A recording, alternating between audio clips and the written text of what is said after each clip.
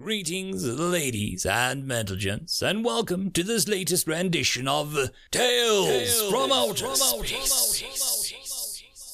Taken from the subreddit HFY. All the relevant links will be down below. And as always, I hope that you enjoy, and if you do, please consider supporting the channel. Now, on to the science fiction. Story number 1. A Knife to Remember, written by You Sure I'm Not a Robot. The human was much like the rest of them, heavy-set, too tall to fit in anywhere, and with a face that lied. We were trained to see the truth and watch for the darkness emerging, but it was nearly impossible to see it in this affable and cheerful sergeant. Maybe the training was off, or the humans had changed. He hoped so, since working with a species as murderous and deranged as their reputation was not his idea of fun. Sergeant Corporal Assist of Flight Wing reporting for duty and the pleasure of service. The human seemed to regard him carefully, and then his mouth split open widely. He controlled his shudder as barracks gossip resurfaced about the power of human bites. So we have another canary. I asked for a scout and they send me a flyboy. Excellent. I need your specs sent to me, particularly your carrying capacity. You are in Xeno Barracks 3, I guess. It's the lowest gravity anyway, so go and find a bunk, perch, or whatever and settle in. No need to do more until the morning since, apparently, I have some reading to do. Dismissed. Sergeant Aragon watched as the strange beastie waddled away. It was about the size of a tweeny human, covered in dark green feathers and a stupid large head. He figured that if someone melted a parrot and then inflated it, they might end up with something similar. He shook his head. Most flying species were useless on missions with humans since the gravity differential was too great. Humans were the heavy wielders of all the known species, emerging on a planet that was just on the edge of allowing spaceflight to happen. Until humanity got its way and could start uplifting its friends on Earth, they were as dense as it got around here. Maybe he had pissed off someone in personnel. Not that he was hard to do since they were cursed with the burden of sitting in a nice, warm office all day. Corporal Assist made his way to the barracks. It looked like every other barracks that he had served in. The white cubicles contained a rack, a table, and a terminal. No door. He stood in the entrance and announced his arrival with a tweet, hoping another of his people might be there. In the silence, he figured he was out of luck. He walked down between the rows until he spotted a cubicle with his number taped on it and dropped his gear, fluttering his wings to welcome the lightness of the gravity. The next step would be to find food. The canteen was just as ordinary. The military had solved the different diets, religions, fads, and quirks of feeding multiple species by creating food printers.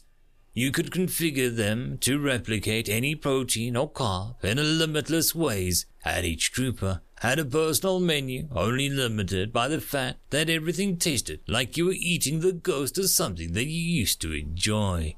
Regulations imposed a calorie count on every species, regardless of your choices, and the machine kept track. If you didn't keep up, you were served a bowl of WTF gruel to match the regulations, or get a medical write-up. Human coffee was the only exception, as it was endless, excellent, and untracked by anyone. The humans had insisted that it wasn't a food group, but a medical necessity, and no one from Catering Corps was going to argue with a human more than once. He waited as his food was punched together, trying to read the room. 2 tables were empty except for small bottles of toxins. The humans must sit there. Whatever hot sauce actually was had always been a mystery, but he had been warned to never let a human feed him any. Then he spotted another flyer eating alone, pecking at his food like a child. He let out a low whistle and the trooper looked up, startled by the sound. Assist grabbed his food and went to the table. I'm Corporal Assist, just got ya. Any particular reason that you're disappointing your mother, or is it just a holy day that I forgot? The trooper picked up the neglected chopsticks.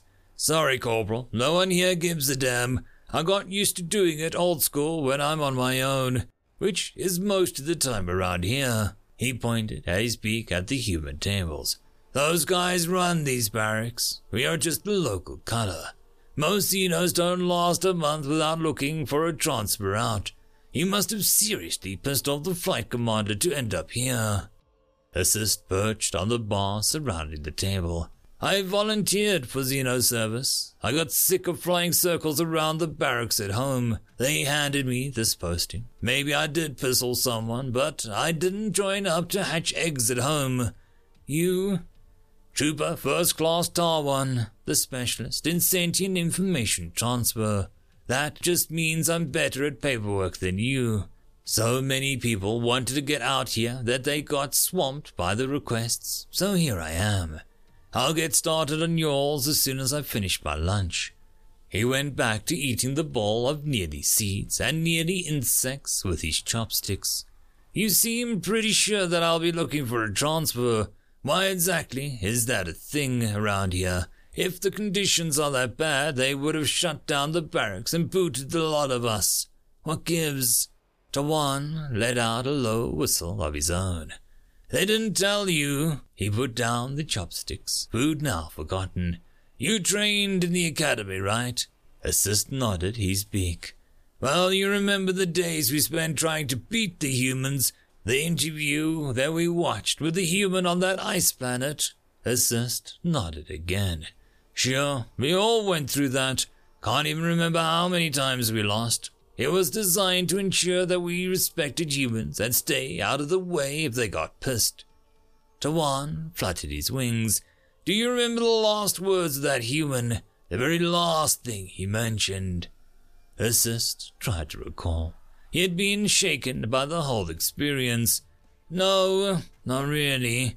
The human knocked me off my perch long before the end. Why? Do you remember the knife? Course I remember the knife. Who could forget that? All the hammers and shovels.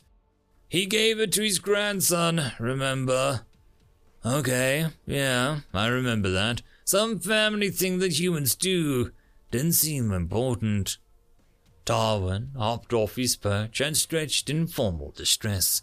Corporal Assist, when you walk out on the parade in the morning, you will meet Sergeant Aragon, grandson of Admiral you saw in the training. He is carrying that knife.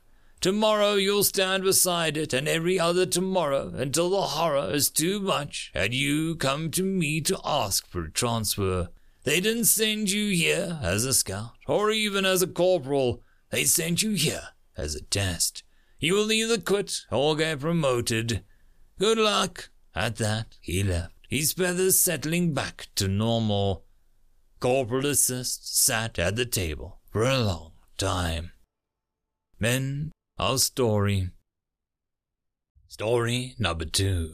Razor Focus, written by Wealthy Wonka. Focus. Can you do that? A human can. What? You say you can? I mean, sure. But you know how to focus. Yes, I can see why it's hard to grasp. Well, what is focus? Wait, there's a problem. Your translator, it's, doing its job, I guess, but not really. It's translating focus to concentration. What now? I just said the same word twice, yeah. You see, that's the problem. Calibrate your translator. Assign focus as a separate concept from concentration. Focus? Got it? No. Focus.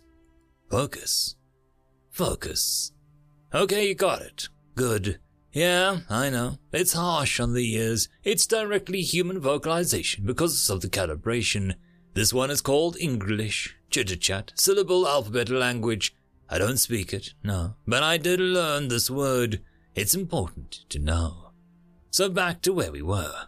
What is focus? Your translator paired it with concentration as a synonym, and it is, but only to a degree. Concentration for us is, well, assigning energy, synapses, if you will, to complete a task. We all do it, obviously. It's a hallmark of intelligence. Yeah, you get it, of course. But when completing such a task, you also have to assign mental energy to, say, walking, eating, breathing, waving tentacles around in a matter of which detect surroundings, heartbeat, digesting said food, which is normal, yes. Can't forget about your heartbeat.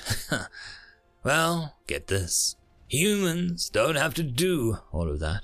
No, they have hearts, they have lungs, they have rather impressive digestive tracts, and yes, they have to divert synapses, but they don't have to divert energy. Simply put, they don't have to think about it. Don't get it? I don't blame you. Okay, the long version then. Humans have this thing called the subconscious. The reason it's called this is, because it's below their conscious. It doesn't register. They don't think about it. It uses synapses, for sure, but things like breathing, digesting, pumping blood, it happens automatically. They don't use any mental energy for it. Yeah, they're quite sane, mostly. Their minds are quite compartmentalized, but their decision-making, talky bit, is well within their conscious. That they think of. What? How does that relate to focus? Well, I'm getting there. Anyways, the subconscious can go beyond just simple eating and breathing. It extends to actions. You see, when a human practices an action, not only do they get better at it like us, it begins to be committed to the subconscious. They call it muscle memory. I call it magic. I know, hard to understand. I guess the best analogy is a computer. You input a command, you get a result, but you aren't aware of the steps in between. Yeah, crazy, right? And not just simple things either. Job tasks, machine working, combat. It can become so dynamic that they sometimes skip the input command step, just reacting directly to stimuli before they know it. It's uncanny. They call it reflex. Again, I call it magic. And, like before, this reflex can extend far into the physical action, operating a register, avoiding collision, lining up sights. All of us, not thinking, they call, rather aptly, autopilot.